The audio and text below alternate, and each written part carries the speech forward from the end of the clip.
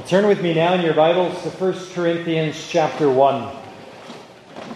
I'm going to read briefly from 1 Corinthians chapter 1, verses 18 through 31. And then we'll turn over to Proverbs chapter 10. Our sermon this morning will come from Proverbs chapter 10. But first, let's look together at 1 Corinthians chapter 1, verses 18 through 31. 1 Corinthians chapter 1. Hear now the word of the Lord.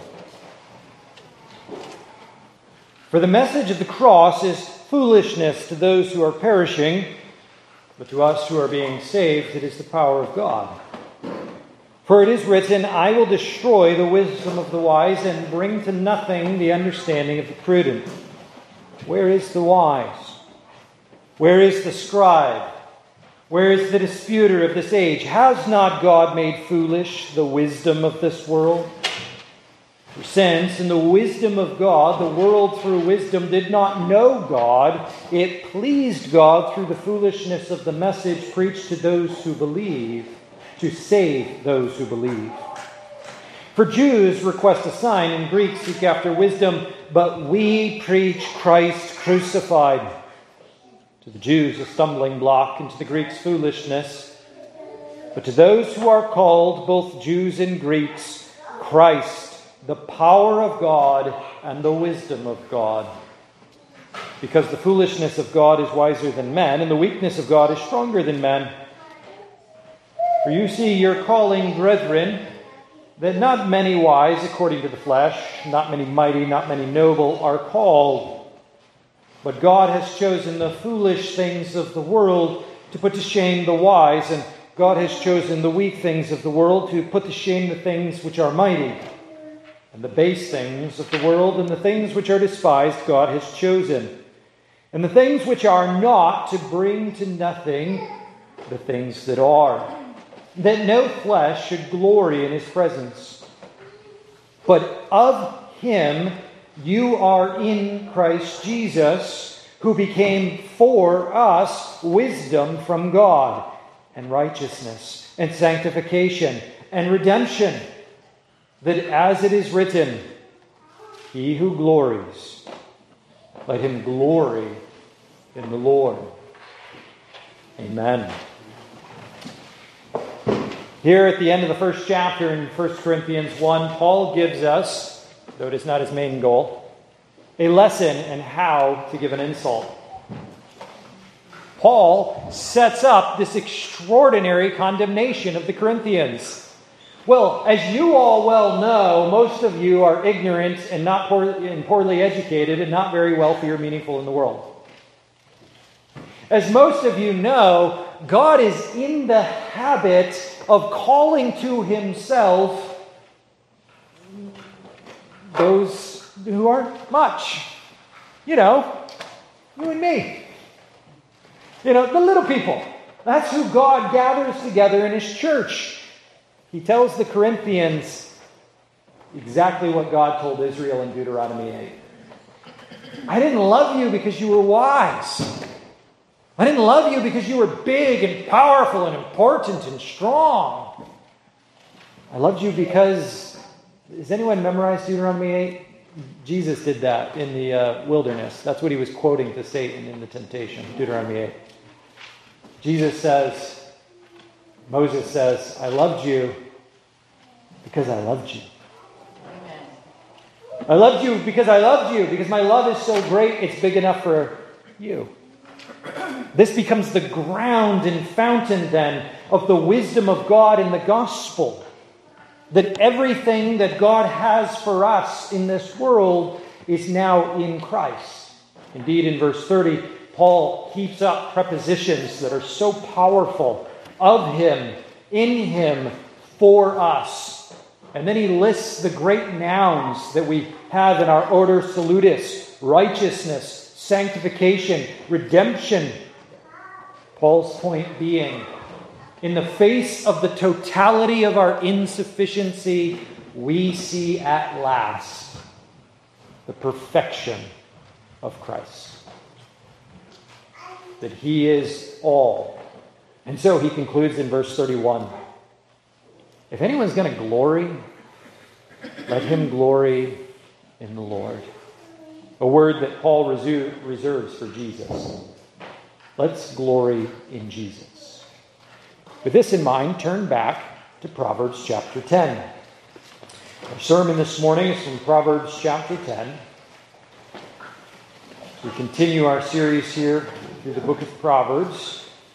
I'm going to read verses 12 through 21. Proverbs chapter 10, verses 12 through 21.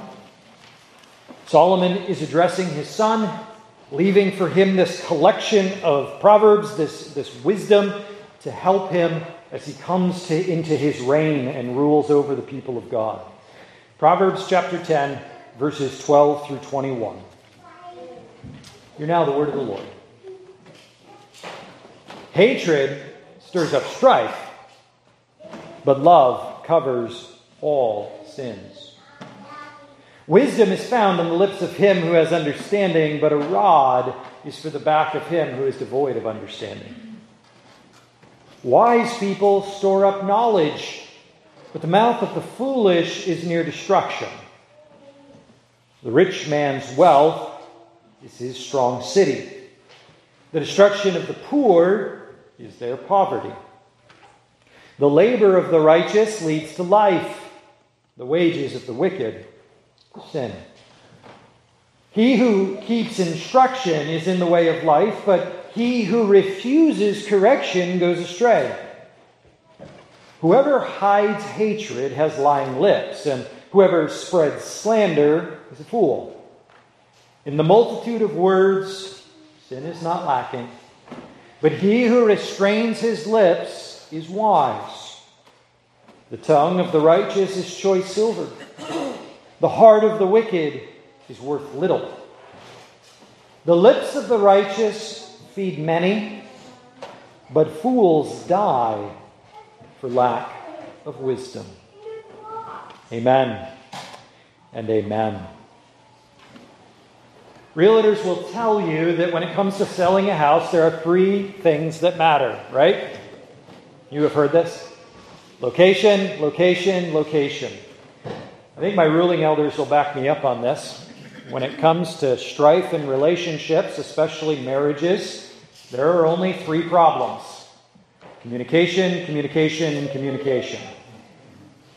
In fact, if you want to go out and invest in the studies, the quantitative studies that have been done by secular psychologists, they will tell you that everyone who comes to them for marriage or relationship counseling, something around 80% of all the complaints are communication. Anecdotally, I will note that in my pastoral experience, yes, it's communication. That most of the issues that we have in our relationships, marriage and otherwise, stem from this inability to get my thoughts and words accurately reflected in your thoughts and words. The inability to get my words to come out of my mouth the way I mean them, to get them to enter your ears the way I intend them, and vice versa. And so Solomon, knowing what a critical issue this is, in order to have a healthy community for his son, the prince, in order to have healthy relationships, Solomon seeks to equip his son to communicate, to speak well, to listen well. And he lays down this first principle of healthy relationships. It is like to what we heard last week about healthy communities. It's Jesus' love that saves relationships. It's Jesus' love that saves relationships. So in him, let us love one another. Let us love one another with that love with which we have been loved.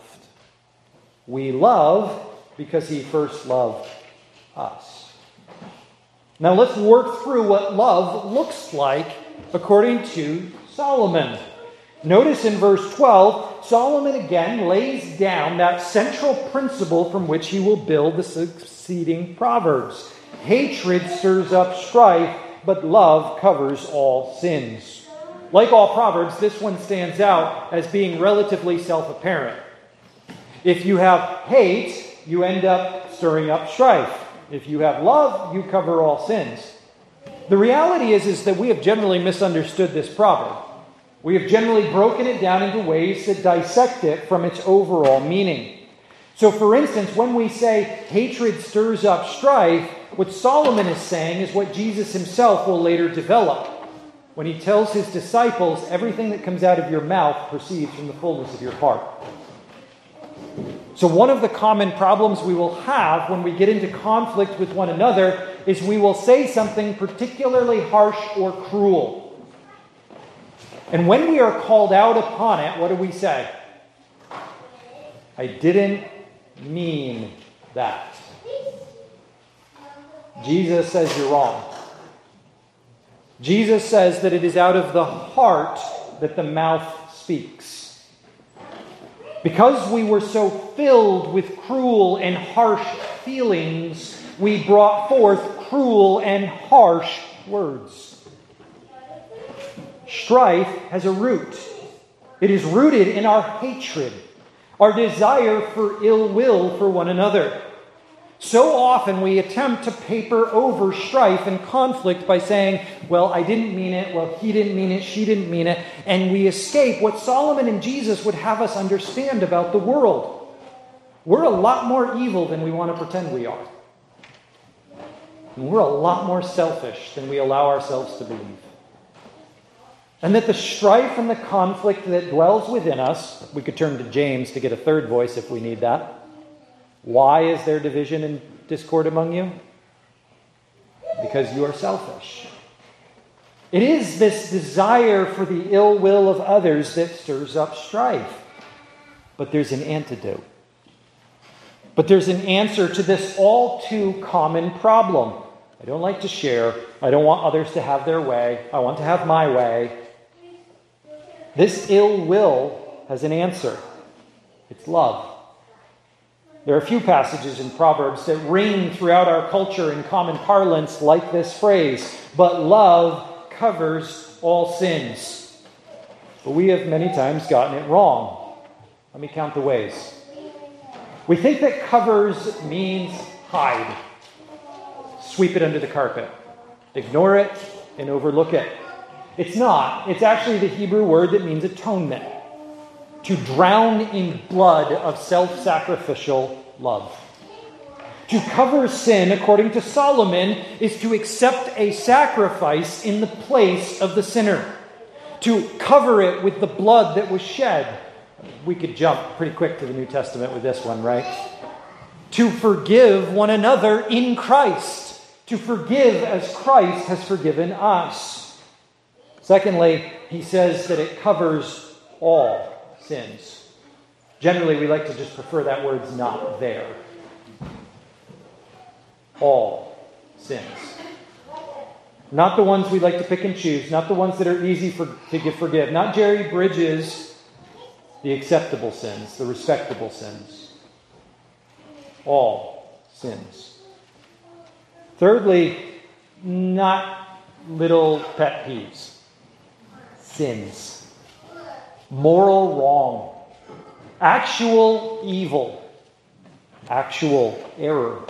Not mistakes, not missteps. When we throw out the phrase, love covers all sins, and we're referring to the fact that they don't make their dirty clothes into the hamper, we're downplaying what this actually means. Yes, love gives us patience. Love is patient. Love is kind. We endure with each other's eccentricities and oddities. But there is a much deeper meaning here when we say that love covers all sins. We mean those mortal wrongs in which those we dearly love and who dearly love us have actually struck us and hurt us and harmed us. Fourth, but most importantly, love. I saved it for the end because I hope that by identifying the word cover as atonement, all, as in all, and sin as in moral wrong, you have come with me on a little emotional journey to the sudden conclusion that when Proverbs says love covers all sin, they're not talking about my love. Because I can't do it. And if I preach this passage to you as an ethical standard to which you must measure up, I have just bound you with a burden too heavy to carry. This is not your love. It's Christ's. There is a love that can cover all sin.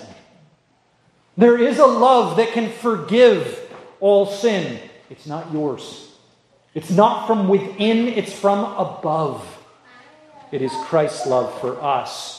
You see, we must love one another in this way. We must love in a way that covers every sin that we experience in our relationship. But we have to get it from another source. From Christ. It cannot come from within. It must come from Christ above.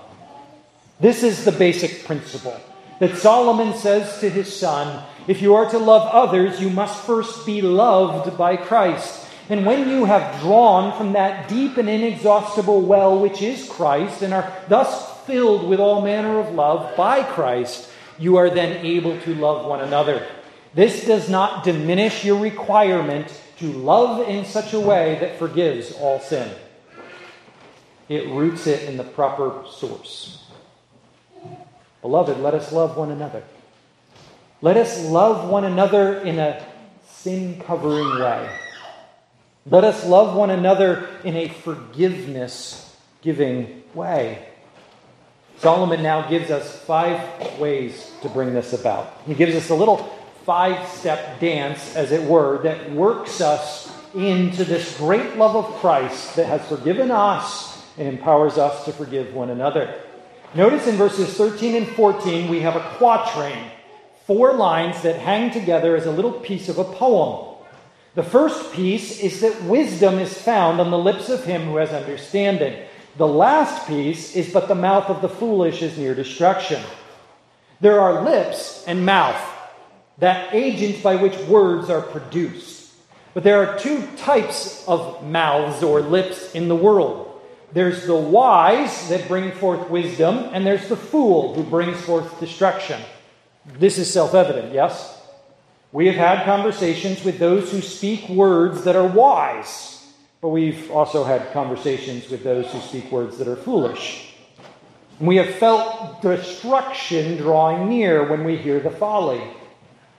Notice in the middle then, verses 13 and 14, there is a rod for the back of him who is devoid of understanding, while wise people store up knowledge. That is to say that those who are without understanding, those who are foolish in the final line, are aggregating on their backs all of this abuse from the rod. All of what verse 12 called strife. They are accumulating conflict. Each relationship to which they turn results in a fight, results in rods being leveled. Conflict after conflict erupts everywhere they turn because they are devoid of understanding. They are foolish. But in the other place is the wise, the one who has understanding and who is storing up knowledge. That is, on his back or her back is an aggregation, a gathering of knowledge and of understanding and of wisdom. There's a rich nuance here that Solomon is bringing out. He doesn't simply mean knowledge and understanding of the world around us. He means of one another. What he speaks of is sympathy. What he speaks of is compassion. The first step in producing a life of love that covers a multitude of sins is listening to sinners. We see this in the life of Jesus. He's with a woman at the well in the middle of the day in John chapter 4. And he starts asking her questions.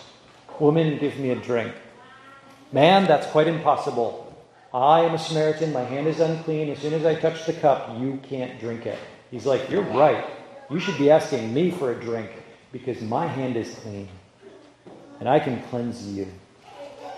She perceives the tension and picks on the racism and begins to engage on the ethnic conversation. He sweeps it away and says, no, this is a theological problem. It's about your relationship with God. He's listening to her. In the end, he says to her, you're here at the well at noon because you can't come in the cool of the day where all the other women come. You're an outcast. And you have been outcast for a reason. You're on your fifth man and he's not your husband.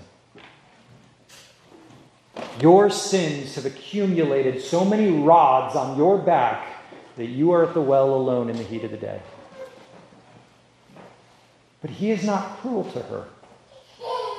He is not harsh to her. He does not lead with the accusation. He leads with the questions.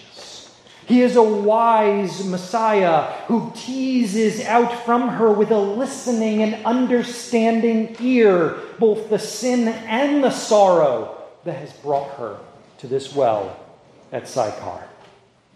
He has understanding, a sympathy, and a compassion. This, my friends, is what Solomon would have us produce in our relationships. A listening ear. How do I cover sin? With love. I listen to sinners. I ask them questions. I lean into the conversation. But then secondly, Solomon says we meet needs. In verses 15 and 16, Solomon sets up a second word picture. The rich man's wealth is his strong city. Notice at the end again, the wages of the wicked lead to sin. The metaphor is one of wealth and of prosperity. Solomon notes that a rich man has a wealth like a strong city with tall walls that run all the way around and keep him safe.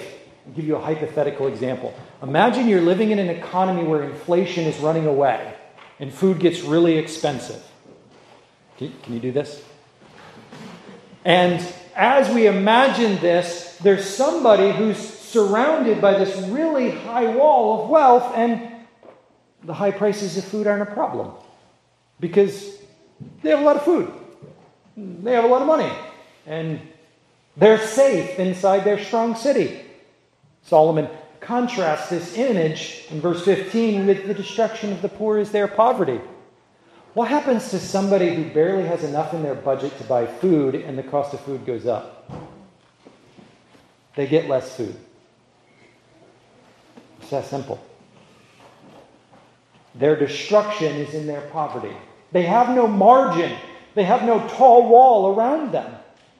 Solomon lays out a very clear and simple metaphor that riches are a benefit, something that is good to have.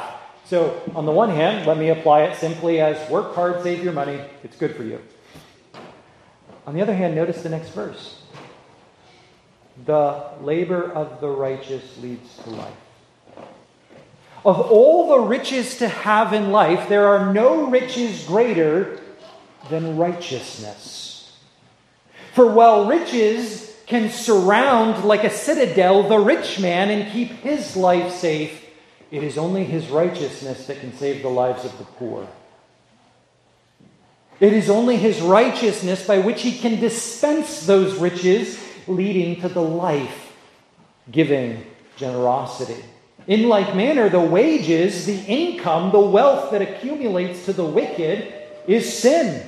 They do not produce life in the world. They produce sin in the world.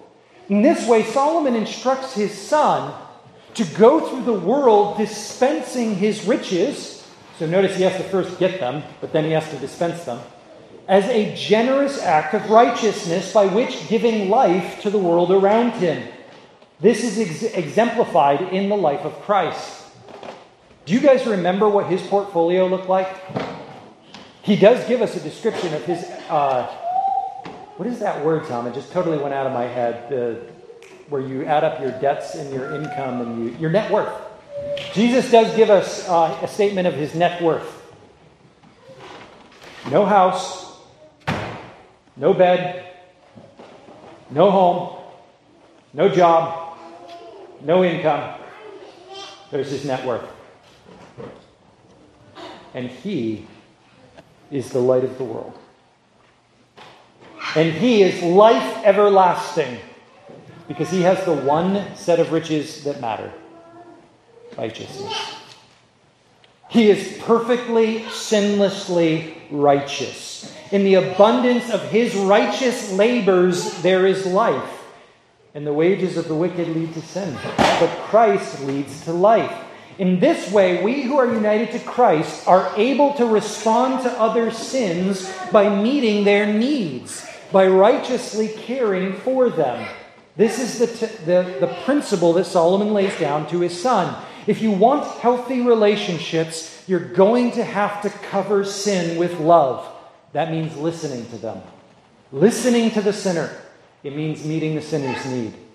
It means responding to their wrongdoing with righteousness. Not answering evil with evil, but evil with good. With righteous service to others. Thirdly, Solomon says that there must be a humble heart. Not only do we cover sin with love by listening to one another, by serving one another, we then submit to one another. Ephesians 5:21. In verse 17, he who keeps instruction is in the way of life, but he who refuses correction goes astray. The one who keeps instruction, that is, guards, cherishes, delights in, and keeps safe instruction, is in the way of life. The way to get through life is to receive instruction. Young ones, let me let you in on a secret. Life is going to be full of instructions. Your parents are constantly giving you instructions. Guess what happens when you leave the parents? You get lots more people who give you instructions. You go from having 2 people who give you instructions to going to 2,000 people who give you instructions. You will always be receiving instructions. At some point, we as humans have to wake up. We're not going to get through life without instructions. But will we receive them? Will we keep them and guard them? Will we rejoice in their corrections? When we look at this in the context of love covering sin, let us urge one another to recognize this truth. There is no criticism you will receive that doesn't have a grain of truth. There is always something to seek that you can find to be true. In fact, I can actually take the point a little farther and quote from Charles Spurgeon, who said, anytime someone criticizes you, don't be upset with him. Just realize how far short of the truth he has fallen. Recognize how much worse you really are. The truth is, my friends, that there is truth in every correction. Not total truth, not complete truth, but there is room for humility in every instruction. And this is the way of life, to learn and to grow from even those criticisms which are hard. But he who refuses correction goes astray, or leads himself astray, leads himself into the straying path away from life. It is the incorrigible, which, contrary to Sound of Music, doesn't mean you want to be treated like a little boy.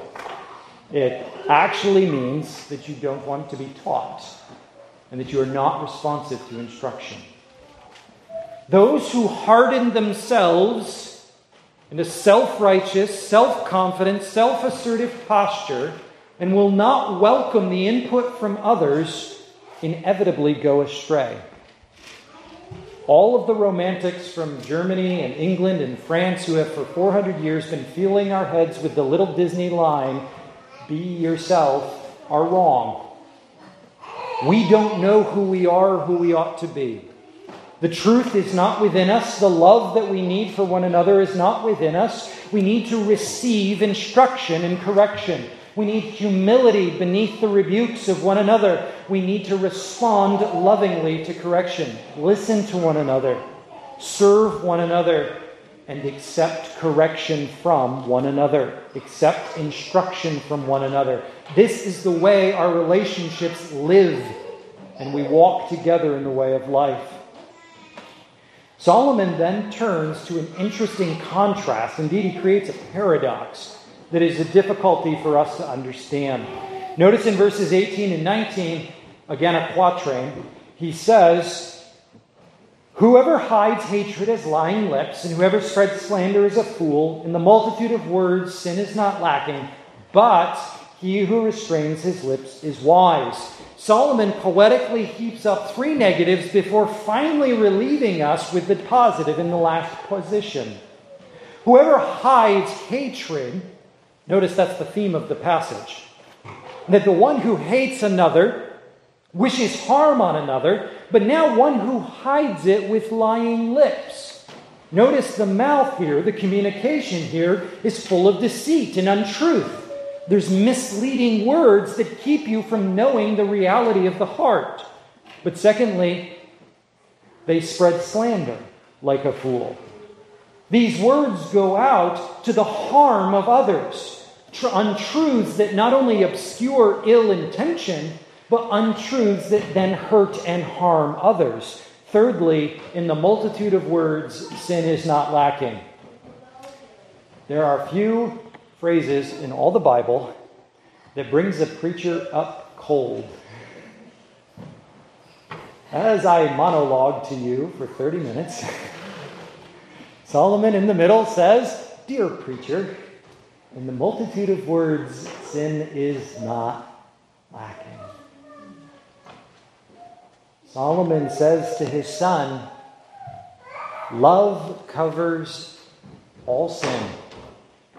By listening, by serving, by submitting to correction, and by keeping silence. But he who restrains his lips is wise. There is a godly silence in the face of sin, to which we are sometimes called. Once again, I can turn to the life of that chief son of Solomon, that most wise of all men, the very wisdom of God in the flesh, Jesus Christ, who stood before his accusers, who maliciously slandered him, who gossiped about him, and who were actively, verbally seeking his death. And what does he say to Pilate? Nothing. He maintains silence. In the face of slander and sin, he responds with restrained lips. He is wise. He does not hide their hatred. They lay it bare in their deceits and in their cursing and in their slander, and he restrains his lips. Why does Christ do this? I mean, really, at the end of the day, what is so extraordinarily loving about him covering over their slanderous lies with his silence? Because, of course, if Jesus tells the truth, he's not going to get crucified, and we're still in our sin. He has to let them lie. That's how he saves us. My friends, our silence in the face of sin is only warranted when we are expressing that salvific love of Christ. When we are revealing to another the kind of saving love that stands silently and covers over sin, atones for it. I will accept that. I will pay that price. Christ was silent before his accusers, his slanderers, those liars, the chief priests and elders, because he loved us enough to cover our sin with his blood. Let us love one another in like manner. Let us maintain this godly patience, kindness that is expressed in silence, covering over one another's sin. But I warned you there's a contrast in the paradox. Solomon then ends with speaking. We don't stay silent the whole time, and we're not always silent. We don't sweep the sin under the carpet and ignore it. But rather there is a place and time to speak. Notice in verses 20 and 21, Solomon says that the tongue of the righteous is choice silver. But notice then in verse 21, the lips of the righteous feed many. And in between the tongue of the righteous and the lips of the righteous, which are choice silver buying much food for many, is the heart of the wicked, which is worth little. In fact, in Hebrew, it's literally is little. The heart is small. Because this brings us back to the central principle that what we say to each other comes out of the heart. The wicked, in verse 21, die from a lack of wisdom. They die from literally, do you guys have this footnote in there? My Bible has this footnote. The word wisdom here is literally heart. They have little hearts and they die from a lack of heart. You know, it's like the Grinch without the happy ending. Their hearts are too small, so they die from having too small of a heart. There isn't enough love to speak the truth. There isn't enough love to bring forth choice silver, words that are precious and dear and enriching to people's lives. Words that make people's lives better and prosperous and peaceful. They haven't big enough hearts in order to bring forth words that feed many, that nourish and strengthen others. What could possibly be on the tongue of the righteous and be compared with choice silver? What could possibly drip from the lips of the righteous and be a word that nourishes many? Well, I can think of several words that qualify. Let me give you one. Jesus. When we say the name Jesus, when we speak the truth of the gospel, His love covered my sin, we feed many. And we give choice silver to those who are poor. We give abundant food to those who are hungry. But the heart that is so small, so self-contained, so self-obsessed, that the word Jesus never comes out, they perish without the fount of wisdom, which is Christ. Indeed, we might say it this way in a slight nuance on last week's sermon. We saw at the end of that text how there was the head of Christ, the hands of Christ, the feet of Christ, the heart of Christ, and we put it all together and we said, wow, Solomon just made a poem about the body of Christ, the church. Here now we have a poem about the heart of Christ that animates that body. His love. I love you because Christ loved me. Do you love one another because Christ loved you? It's the only love that's going to get us through. Do you love your spouse, your children, your parents because Christ loved you? It's the only love that will do. Friends, Jesus' love saves relationships.